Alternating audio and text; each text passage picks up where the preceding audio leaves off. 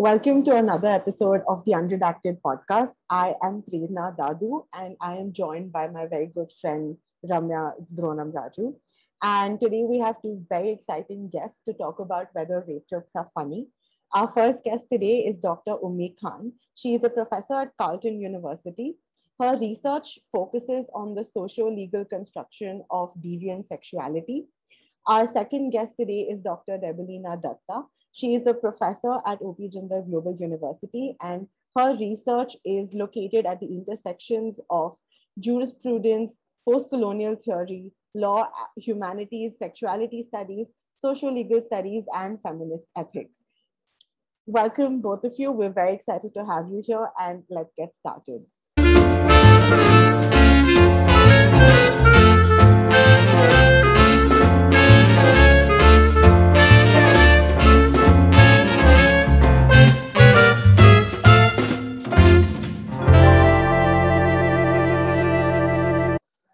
Our first point of conversation is going to be talking about the scene from Three Idiots, where Chatur Ramalingam's speech, where every word is replaced with balatkar, and the audience is seen as roaring with laughter. So I think our first question to you is whether you found this scene funny. Yeah, I actually didn't find it funny, but that's just because I thought it was very foolish, in the sense not foolish as in foolish, but not something that invoked humor in some. It didn't touch a funny bone, if I can say that. But that's not because of the word balatkar, but it's just that scene I found it a bit slapstick. So that's a genre of fun or humor that doesn't quite appeal to me, but it's just because of that. But it was I guess but it's wrong to say that it wasn't funny at all. But I think the fact that he was using the most inappropriate word, a word that would not get him anywhere, by using it in a speech, and that, just that guy was being made fun of. Somehow all his seriousness towards education and studying and becoming an engineer in the way that he wanted to do, so that kind of view of education, or the system of education, I thought was quite interesting. Not so much funny because he was using the word balatkar in a speech. So that comment on what he represented, I think that was funny, but not humorous. You know what I mean? Yeah. I somebody who would probably laugh at a joke that comes across to me as witty. So in that sense, it wasn't funny, but it was silly. Definitely, it was silly. Bollywood in general has this tendency to fall on slapstick humor. And this is sort of low-hanging fruit because everybody tends to laugh on sex jokes. It's just, it's sort of, it comes very naturally to laugh at these or snigger at these things, because in the cultural context, you're not really allowed to talk about it openly. And I guess that's why it just becomes easier to talk about this in a comedic sense. So yeah, in that sense, what do you think the role of films can be in creating or perpetuating a culture of talking about sexual assault or talking about this in a normal setting or amongst a lot of people? And Debolina, when you were talking, it made me think that in some ways the joke punches up and punches down. So it punches up in the sense that he becomes the butt of the joke because he's done this really terrible faux pas, and so we're laughing at this fool who he does this thing, but then it's also punching down because, in the sense that, or you could argue that it is because it's making light of something that's really terrible. So I wonder if it works in both of those ways. But I wonder also, because I was thinking about why men might laugh at rape jokes, and thinking about the fear of the fear that many men say that they'll be falsely accused, and then the fear that some men admit that they have violated consent but didn't realize it until afterwards. So I wonder if those fears, like putting aside people who've, consciously sexually assaulted someone, people who either are afraid they're going to be accused of it but haven't, or afraid that they did it and didn't think about it at the time but now understand consent in a different way. I wonder if the burden of those fears are somehow released by jokes like that. This is an extremely Freudian way of thinking about jokes as catharsis, but I'm just wondering about that in that particular joke. And then in just the broader question of whether films that engage with rape in a light way are on some level helping men who find it funny dealing with those two fears. I feel like it can be catharsis, and there is value to that. Like, I understand the point you're trying to say, like humor helps engage with things you have done and are struggling to process. However, especially in Bollywood movies and the type of humor that we have seen in such movies, like for example, is this movie called Grand Masti, and like one of the jokes, if I can just read out, is like, "Balatkar se yaad aaya, meri biwi kahan hai." That's a throwaway joke in that movie. And the way that entire movie is also very like crass humor. And way we analyze Bollywood films and we analyze these particular scenes or these dialogues in to call these kind of these moments in Bollywood films sexist, or even kind of perpetuating a certain kind of rape culture. All of that is true. But the thing with thinking about rape culture as your all-encompassing backdrop is that pretty much anything sexual can be subsumed under that, right? And there really will be no space left for anything else. And that's something that worries me a little bit. So I don't have the answer. I'm not saying that this is not the way to do it or this is the way to do it. But I do think that that kind of structuralist mode of argumentation or thinking about things, right? Or attaching meaning to something may not be such a productive way to go about it. And this is, I'm kind of saying this particularly in the context of, because you mentioned Kabir Singh, and I don't know, Ummni, if you've watched that film or even if you've heard of all of the controversy that went around it. So anyway, you could say that this is, well, I would think of this guy as a sadistic guy, but he was also kind of this man who was being termed by feminists and others and all kinds of people as this misogynist, right? And the kind of what was being shown as love, very possessive love, wasn't really love, was violence, so on and so forth, right? I'm not entirely sure if that's a kind of characterization that I'd want to go with.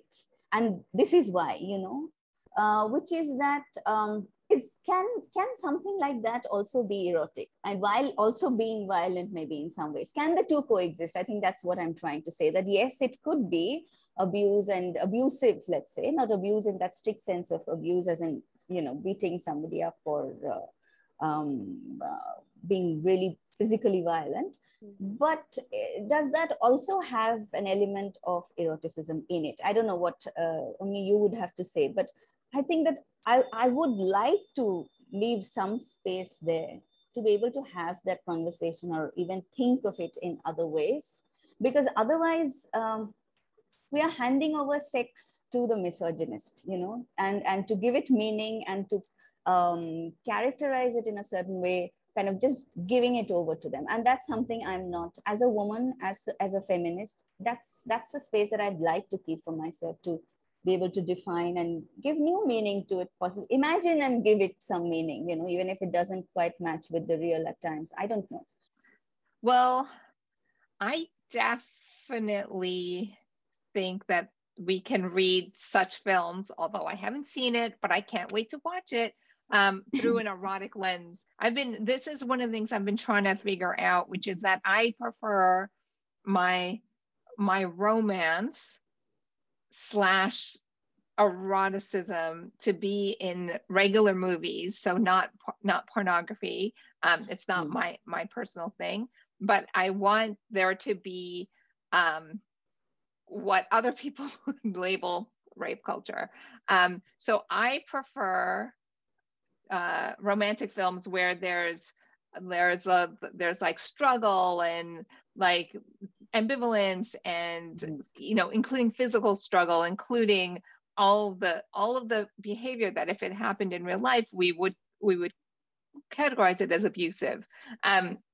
Like, I just find it more sexy and exciting. I get into the romance more. I mean, I cannot stand romances that are like friendship or consent. I mean, it's fine, I guess, if there are other things going on, but that, to me, that's not romantic. It's not pleasurable. But I understand the criticism, which is that, like, maybe I can see that through a fantasy lens and understand that there's a place for that in fantasy, but that other people read it as socialization. So I've been trying to think about, like, okay, I'm not, is there a way to have both, like to have it not be socialization, but still have that form, those kinds of narratives? And I was thinking about, like, people always talk about media literacy as like, teach the viewer that this is sexist or this is rape culture, but instead of that, could it be like, teach viewers that this is fantasy and it's not to be done at home? That, like, people, we enjoy murder mysteries, we enjoy horror movies, we enjoy all of these things, but you shouldn't be doing any of that, like, in real life. And so I'm wondering about that, because for me, I just think that the fantasy of violations on multiple levels are what gives a story its zing. Like that's what every screenwriter says, right? You need conflict in every scene. And if it's a romance, then you want that romantic conflict. And like, the biggest conflict is when your mind says no, but your body says yes, right? Like, that's like my favorite kind of scenario.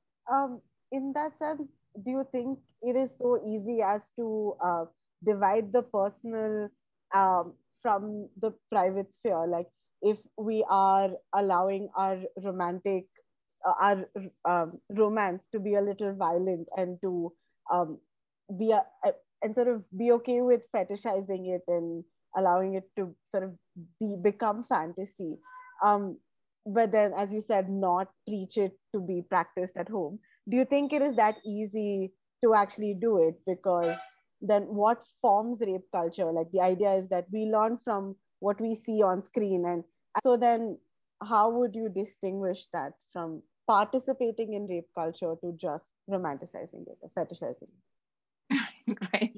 Yeah, exactly. I romanticize rape culture, but I don't want it in real life.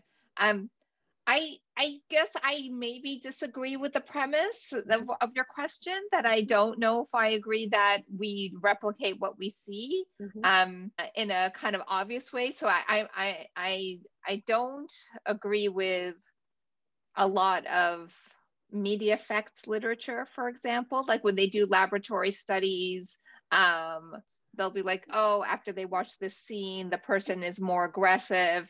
But all of those are short-term effects.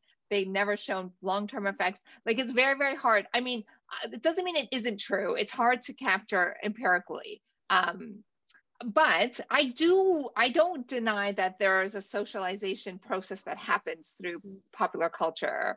I just think that if we had more acceptance of the chaos of, like, fantasy and our psyche, that maybe like I was thinking about this in, like, sex education, like right when that starts at whatever grade 6, that people could say, like, you might think all these things, or you might have these fantasies, or you might enjoy these particular things, but it doesn't mean that you're going to want to do them. And you may, and so, okay, can I just sort of non sequitur, but to bring it back to humor, I was thinking about the whole, like, what makes you laugh is similar to me to what turns you on. And we don't, like, a genuine laugh is not subject to conscious control. Like, and I'm sure all of us have had this, where we've laughed at the wrong moment and we really didn't want to, like, we really thought it was the worst time to laugh for whatever reason. It was the worst time to laugh, but we laughed anyway. And the same thing with arousal. And it's like, no, this is not something I should be aroused at. You're watching an offensive scene, let's say on a film, but then you find yourself that you're getting aroused. And it's like the worst kind of cognitive dissonance, because it's a part of you that's like, you shouldn't do that. So I I feel like we need more talk about that, like healthy sex ed talk about that kind of thing, so that there isn't like the kind of, I don't know, guilt policing of it. What about violence? So, for example, the kind of depiction of violence that one sees in Bollywood cinema, the kind of blood, gore, all kinds of things, right? The kind of, right, you wouldn't want to be depicted on screen, because if that's the logic that everybody just watches and then starts doing that, then I mean, there couldn't be anything on screen, right? Anything that would be real, because all of that is real. Actually, in real life, people are bad to other people. People are unkind. They are violent. But even then, there is a kind of violence that people don't just watch and then go and replicate. But this conversation wouldn't happen about violence, right? So my point is not to say now one should start talking about it. That's not what I'm saying.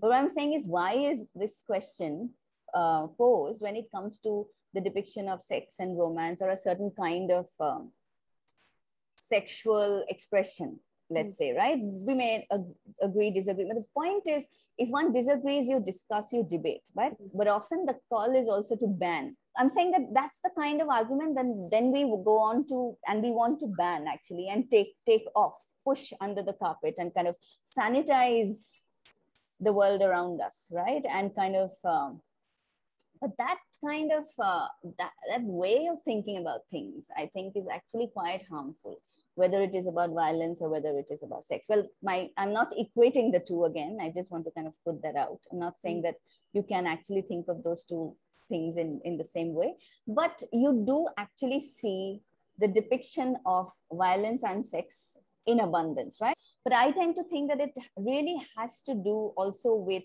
wanting to be politically correct with things. And that's something, again, I'm not very comfortable with. I'd rather have an open discussion about things that make us uncomfortable and things that confuse us. We are not quite sure about what to think about something, how to think about it, rather than tell ourselves that, you know, just by not talking about something, we are actually addressing the problem, right? Because rape culture or sexual assault culture is a very real problem. It's an issue, right? And so nobody's denying that. But by actually kind of characterizing everything as abuse or violence, and kind of replicating this subordination domination theory that we tend to think gender through. That's a framework that one often thinks about gender, right? That one uses to think about gender, and then kind of apply it to different situations, events, to kind of interpret it. That kind of very easy interpretive gestures, I'm not sure is probably a very good way to really go about it. I absolutely agree. I also like, while both Debolina and Ummni, both of you were talking, a lot of things came to my mind. Like, I'm a little active on Twitter, and even though Twitter is not the most constructive space, I end up getting onto like Twitter debates. And one of the fights I've gotten into is someone made an argument that you cannot listen to rap and be a feminist, because rap is inherently very sexist, misogynistic music, except I love rap. And the argument is similar. Just because you appreciate or enjoy or consume content that may be violent, that may be sexist, that may objectify women, doesn't necessarily somehow your mind likes it, but doesn't mean your heart follows, or doesn't mean that you now are participating or perpetuating somehow violent, sexist, misogynistic culture. I mean, the line is obviously not that black and white and clear, but that's something that came to my mind. Another example, like this just conversation reminded me of, is the North American Man Boy Love Association. Mm-hmm. They are an organization in the United States who make an argument that, listen, we will not have sex with minors, but we are men who like and fantasize and have a fetish for children, and so you cannot kink shame us for that.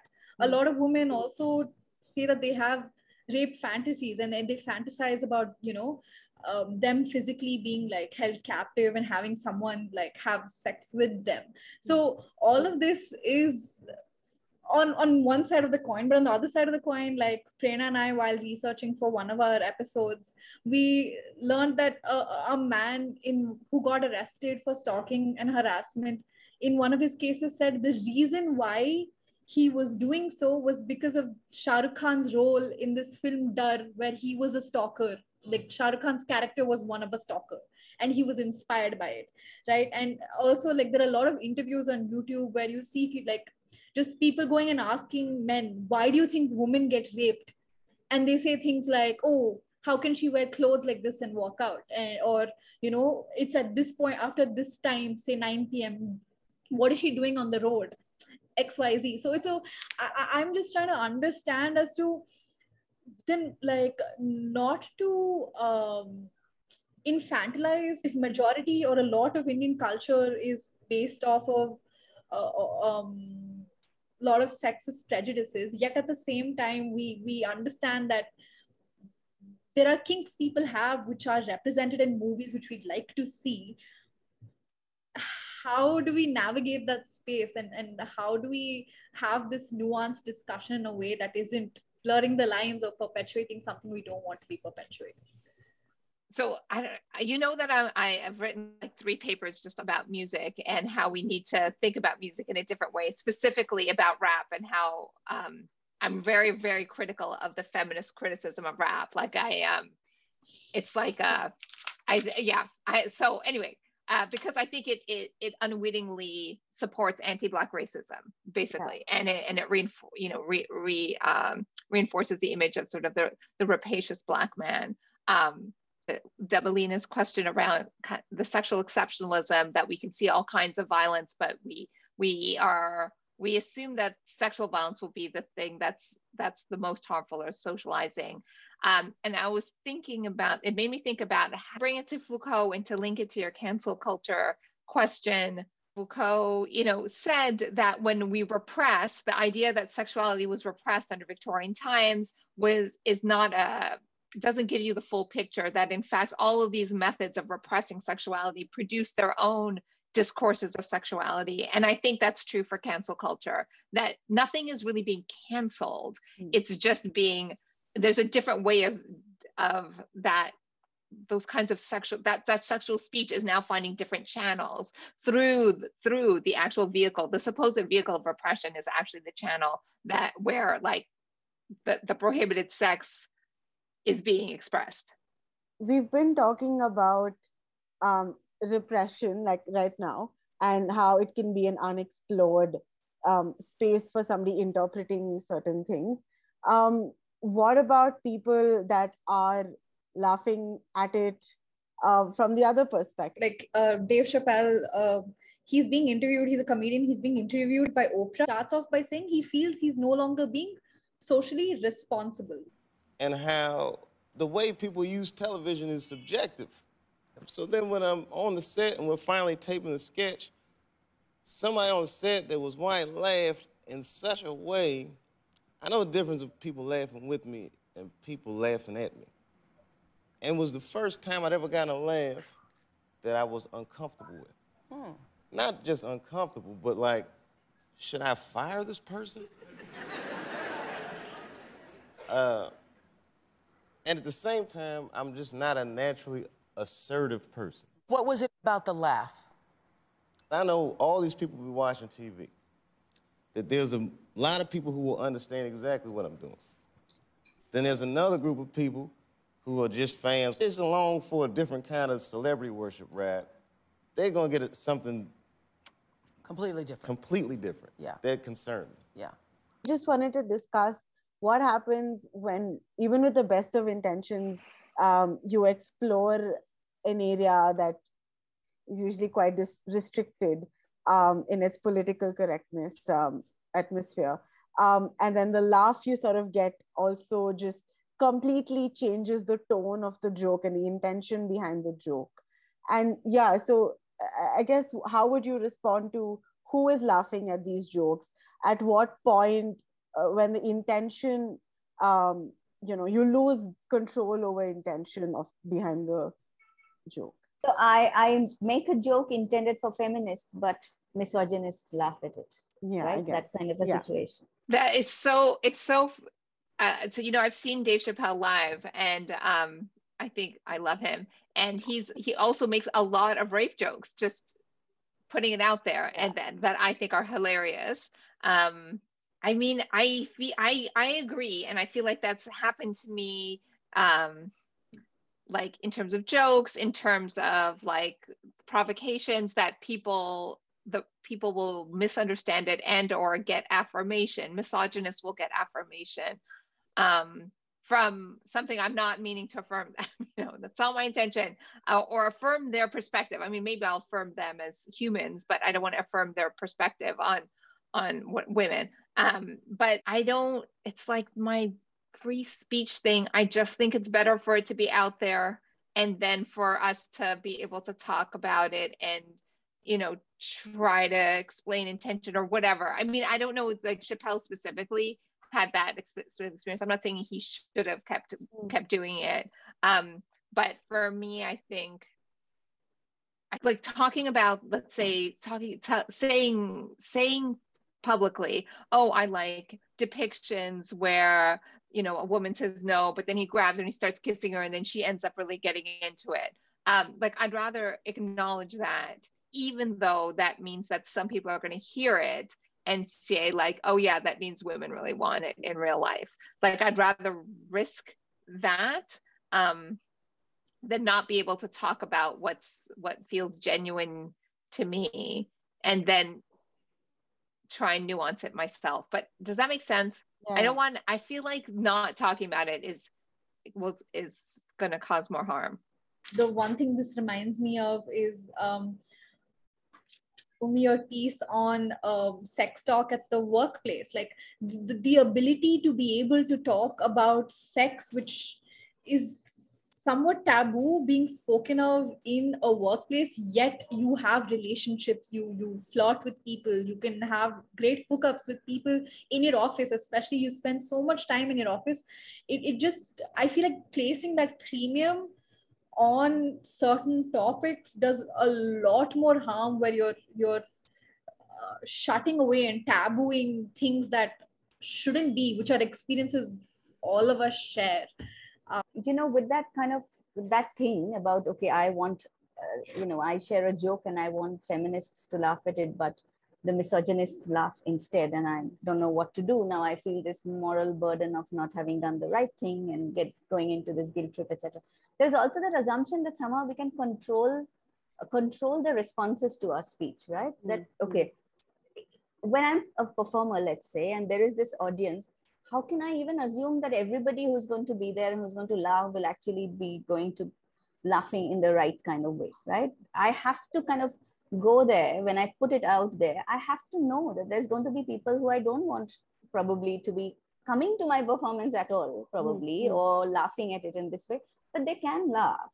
So I think that we work with that knowledge, right? And we take responsibility. So taking responsibility, I think, is knowing what you're doing, and also knowing that you cannot control speech in a way that you cannot always have the people respond to it the way that you want it to be responded to. So, for example, if I am making a joke about a rapist, whether the subject of joke is the rapist and not the one who is raped or the rapeable body, right? That can also be a rape joke. Rape joke is not only where it perpetuates rape culture, it can also actually disrupt a rape culture by making the rapist the butt of the joke, let's say, right?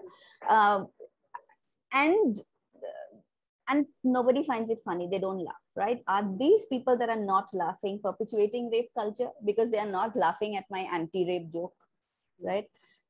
Yes, probably. I mean, if we are to think on those lines, yes.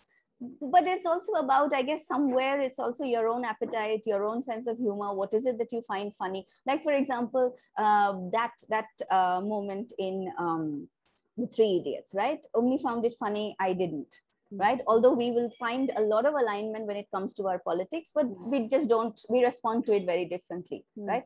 Does that really mean that I am anti-rape and she is, or they is, pro-rape? Or I don't know. I mean, what is this? How are we to... Okay, what I guess I was trying to say is we devise these formulas for making sense of things and then kind of just apply them to something, someone, Sometimes it's people that we like, we give them some leeway. People that we don't like because of their skin color, because of their gender, because of X, Y, Z, and then it becomes another. I think that culture also is something that's quite a difficult one to live in. It's kind of personal experience that I wanted to share, which is that I have this friend who's extremely sexist, okay, but who's a very dear friend. So at every party, he will come and he will say these things about, and he's an academic, and we know that academia is so full of sexism, right? Yeah. Like any other place. But so he'll talk about his beautiful female students who don't need to be intelligent because they are so beautiful, whereas the boys are I mean, it's just never ending. I really like him, okay, and that's an important thing to say. Anyway, so he'll make these jokes, and I guess when he says them, he expects me not to laugh. So there was one time when he said that joke, and I really laughed. I laughed out loud because I was laughing at his stupidity in a sense, right? He's this guy who studied so much, who's this, one who's likely to be seen as intellectual. If both of us are to go to an event together, he's going to be the one who's going to be taken more seriously intellectually, etc. And I thought, how foolish can you be? Don't you not know that this is not? So anyway, I laughed out loud, okay, to myself, because I just really found him very funny, trying to. Anyway, he got very offended. And he came to me later on and saying that, why did you laugh? I had a feeling that you weren't laughing at my joke, but you were laughing at me. I said, you're right. For once, you actually got it, And I'm the kind of audience that made him uncomfortable. I actually laughed at his joke, whereas a lot of other men didn't, because it wasn't funny, really. Not funny as in, not because they were very politically conscious men, but just because it wasn't, the joke didn't contain any humorous element. I've been thinking about humor for the longest time, and I actually find it to be a very, very powerful tool for my, not just for my work, just to be, right? Just for my own being, I find that a very comforting, powerful, forceful, like with a lot of positive force, right? Something that gives me a lot of joy and a positive power, let's say, in some ways. So, but how does one actually think about it productively in a way that it's a more collective and shared thing, rather than for individual gratification, or just something that's just there? But how is fun or humor doing anything more for us as feminists? I've collected stories where I've just asked these sex workers who form part of these two collectives to share their experiences of humor. What is it that makes them laugh? And and often things that make them laugh, and I found these stories to be about men who don't know how to have sex properly, or men who want too much sex, or those kinds of things. Anyway, so there are all kinds of stories that these women have told me that make them laugh, but I've not been very sure about how to really put it out into the world in terms of just a collection of stories. Does it does it form part of the feminist project in some way, or is it? Anyway, so I've stayed with it for the longest time, but I think now, after thinking through humor, especially for a feminist project that interested in not just calling out perpetrators, but also not just interested in punishing and penalties, but in fact is interested in collective formation, in building community, in thinking about modes of association. So humor, let's say, is a modus vivendi. So it's a form of means of association, let's say, as to how can you actually live with the things that you dislike, that you don't like, because we have a training through our education or just through our upbringing to respond to the things that we don't like. It's often with anger, it's often with dislike, it's often with distaste, hatred, etc. But I really do feel that we need to be trained in a certain kind of civility that tells us how to live with the things that we don't like and we are uncomfortable with and we hate and we are angry about, right? And I think humor provides that education and training. So in that sense, it performs a very important role, let's say, in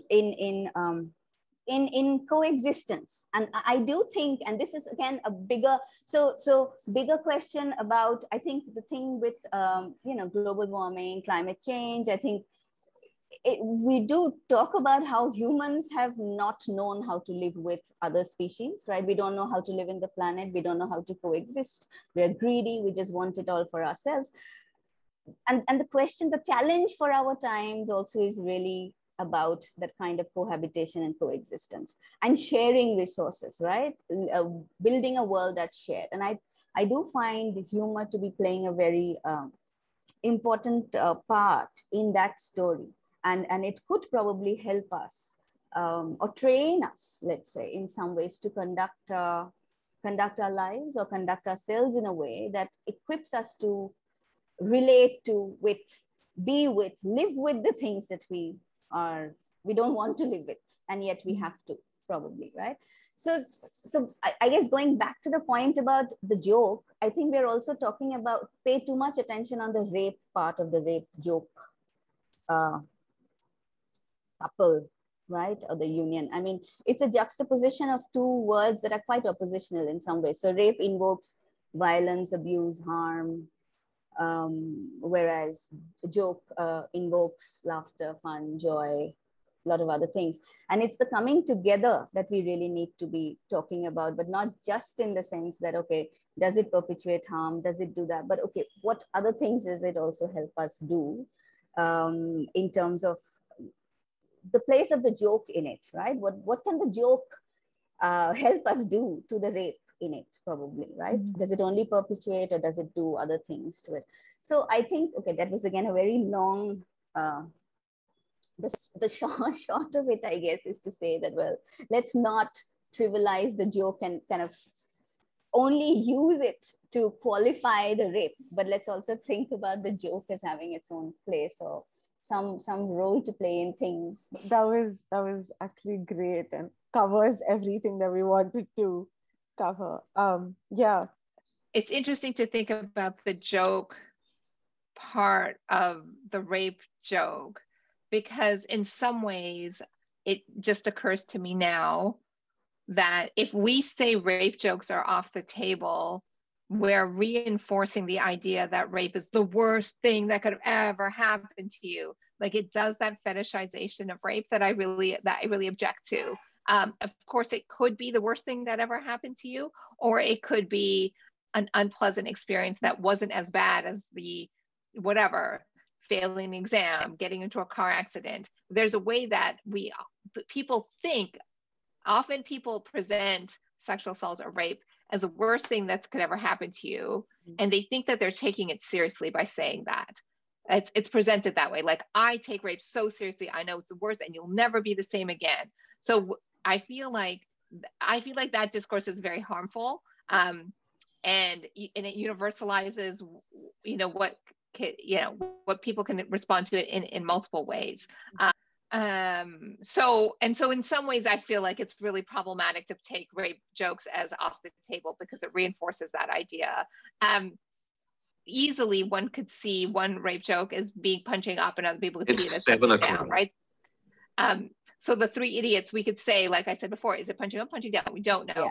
So one of the things I meant is I won't laugh at this, and not to laugh at ones that pretend to be ironic. Like, she also polices what she thinks are jokes where people say, no, I'm just being ironic, or I'm just satirizing rape. And she's like, no, I'm not gonna laugh at that either. So in her manifesto. And I found that so interesting, because I was like, but laughter is involuntary. Like, what does that mean you're not gonna laugh? Like, so part of, okay, this is a little off topic, but part of what I think is helpful is, to the extent that we should be authentic with our embodied responses, and then think and investigate those embodied responses with sort of openness and kindness to ourselves. Instead of what I would feel if I took that principle of our manifesto seriously, lots of my laughter would be a moment of shame and failure. I definitely think humor is a coping method and a way for us to coexist. and is one way to respond to unpleasantness. Anger is another way. And you know, people might do different things at different times. I also think temperament is just part of it. I think some of us just have a different kind of temperament, and that humor is more our go-to when we're stressed, than when, and anger will be where someone else goes to. So this is kind of off topic, but I do think it's interesting because when you talked about humor as a mode of association, I definitely will genuinely and hysterically laugh more if I'm with like my partner or my sister and they're laughing. Like there's something about them laughing. I mean, I guess that's why they used to have laugh tracks on sitcoms. So there's something about the laughter of others. But for me, especially if it's someone I'm close to, if they're laughing, I'll see the humor that I didn't see before in let's say the movie or what, or the situation. So I find that interesting, the sort of contagiousness of laughter, and it's bonding, I guess. Not just about kind of that narrow vision of, okay, rape is bad, therefore laughing at rape jokes, all rape jokes are bad, laughing at rape jokes are worse, because if you laugh, you're perpetuating something. That kind of equation, that kind of, I don't know, stacking up things in that neat line, doesn't quite. Yeah, that context is important, and that nothing is inherently unfunny. Like, or no, even the worst things possible aren't inherently unfunny. I think that context is more important than like topics being in or out. There's this thing about whether a man is writing, whether a woman is writing. There's again a lot of assumption also about gender there, in terms of, if we had to think of gender as, you know, biologically determined, if it's a social construct, and then, well, then because we teach those things, right? And yet when it comes to politics, somewhere identity politics does take up all of that nuance for thinking about gender as well, right? And thinking about identities. And that's something I find quite interesting. It's so interesting because the rape joke controversy does assume men are making the joke and women are the ones being harmed or offended.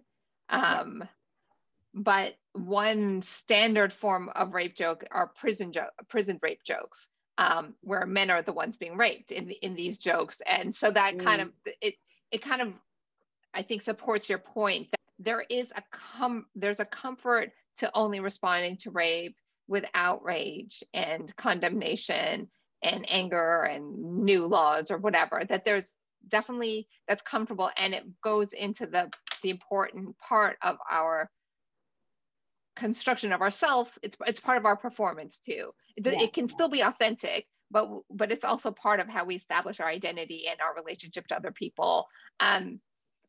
But the part where I'm like, well, actually the people often policing rape jokes are people who aren't compassionate to survivors. They are self-identified survivors who are taking on the authority to tell everyone else who either isn't a survivor or who isn't out as one, that's not funny and you're not allowed to laugh. I just want to throw the question out there for the sake of it, which is, are rape jokes funny? Sometimes. To me, they're funny. I think sometimes they are funny for me, but I think that asking if rape jokes are funny or if a particular rape joke is funny is kind of like asking, like, do you like mushrooms? It's like, some people will like it and some people won't. Like, I do think that, and it's not, I guess this is my point, is that it's not open to morality, because if we think that laughter, if we understand laughter to be involuntary, the way that our love of mushrooms or hatred of mushrooms is involuntary, then it's not like you can morally force yourself to love or hate mushrooms. And so more my question would be, if, like, instead of judging us for finding it funny or not finding it funny, like, oh, you don't get it, it's actually so funny. Like, people can be policed for not finding something funny too. It might be more interesting for us to think about, like, what do we think is happening there? Like, when we laugh, like, is it release?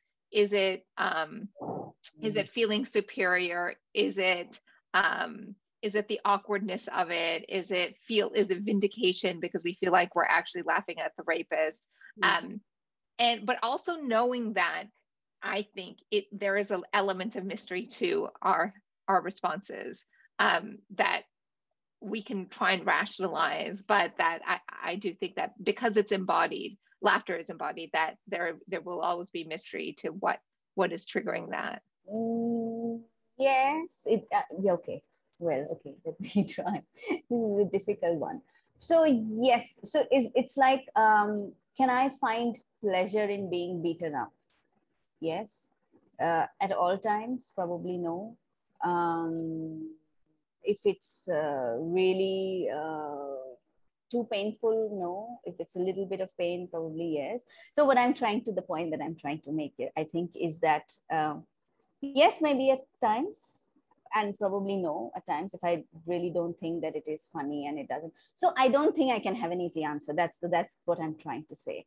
I could find it funny, but whether I think it's morally incorrect for rape jokes to exist in this world, I think they could exist, and they better well be, because I think if there is rape and there's a rape culture, there is a need to address it in a in productive ways where we can actually make these structural shifts. I think it's important to talk about them. And I don't think it's okay to assume that whenever we are talking about rape jokes, that it's always a perpetrator, or it's a, somebody who's likely to go and rape is sharing that joke with other people who, and that it's always going to harm. There are people who are considered to be rapeable, or the so-called victims of rape can also make rape jokes, just like there can be a rape fantasy that women can be experiencing, or so I think it's a complicated world, and it's a complicated thing to be thought of in that world that we exist. And I think it's important to have conversations such as these, and to really think of our own prejudices and assumptions as well, that we bring to some things where we know the answer to, but probably we don't. And a lot are assumed, and therefore a lot are not addressed and questioned, like some of the conversations we had about identity politics. What are the assumptions that are going on to formulate a response? And I'm afraid I don't have a very well formulated response, actually. Jokes are kind of the terminus of feminist politics. In some ways, it's kind of the limit at which your politics need to be tested and questioned and rethought and revisited, and debated and discussed. So it's kind of that point where a lot of things come to crisis, right? It's not just it's about, so maybe it's one place to also rethink our own politics and political responses to things as well. So rape jokes are not so much only about, well, whether they perpetuate rape culture or not, but what kind of feminism can come out of thinking about this productively, constructively, also conceptually, I think, right? Intellectually. So I think that does have things to offer to us if we know how to take them, and if we can make use of that opportunity. But does that mean that there actually can be sexist, misogynist men who will keep making rape jokes and keep laughing at it? And yes, there will be those kind of things happening as well. And I can't control that. I'd love that to not happen, but I don't think I have the ability to do that. So the ability that I have is to actually probably have these conversations. And that's something that's the role and that I'd like to play, and the responsibility probably that I'd like to take as whatever I do. So I don't know if it's making sense. It's a very roundabout way of answering your question, but you actually have there was this panel that was held in India with 3 female comics and a male comic that was interviewing them. And at the end of that conversation, a journalist from the audience actually stood up and said that rape jokes aren't funny and that they should stop making it. And one of the comedians turned out to be who is a specialized a therapist in rape and sexual assault. And she said that I'm probably the most qualified to make a rape joke.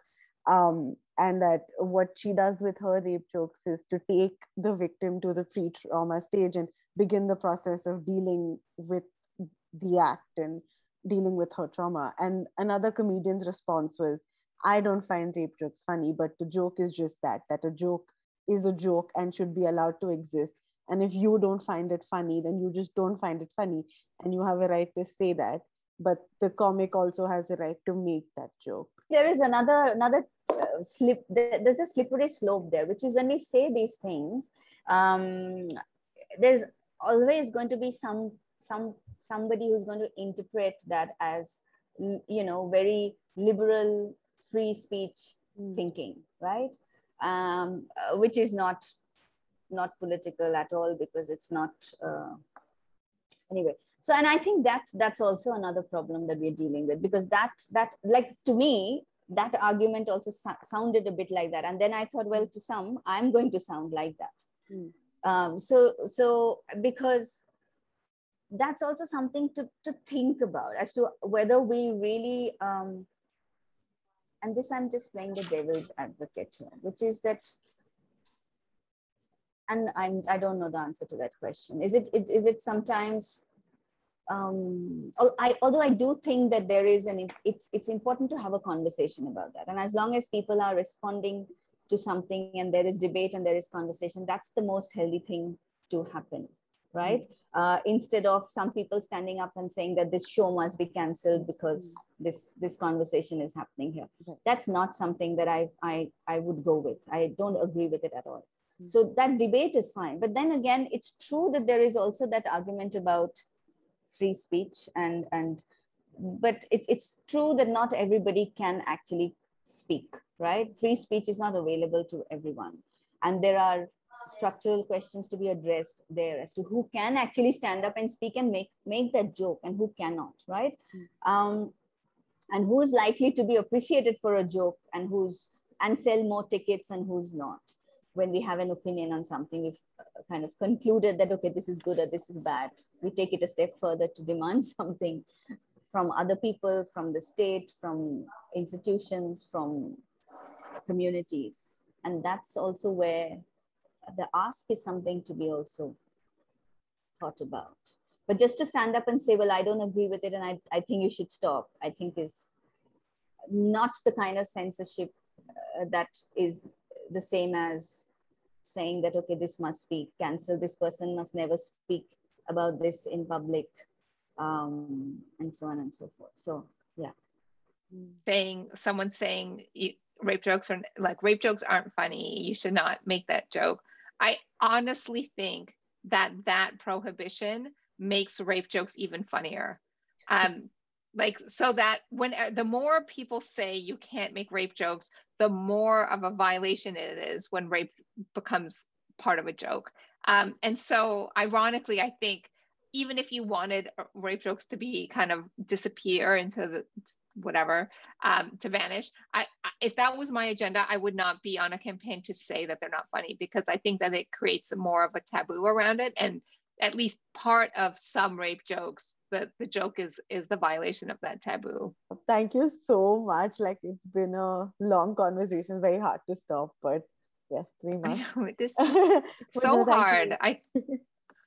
Yeah. I just want to be together in real life. First time speaking to both of you, and I'm so glad I got to be a part of this. Thanks to Prerna for introducing me to like all of this. You're saying bye now anyway, right? Yeah. Are we? Thank you. Everyone. Thank you very, very much. Thank you. Thank you so much. Thank you. Thank you. Okay, have a great day. See you. Oh yeah, have a good night. Yes. stepping on a banana.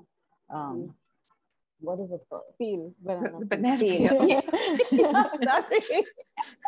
Yeah, I'm losing my wits. Anyway,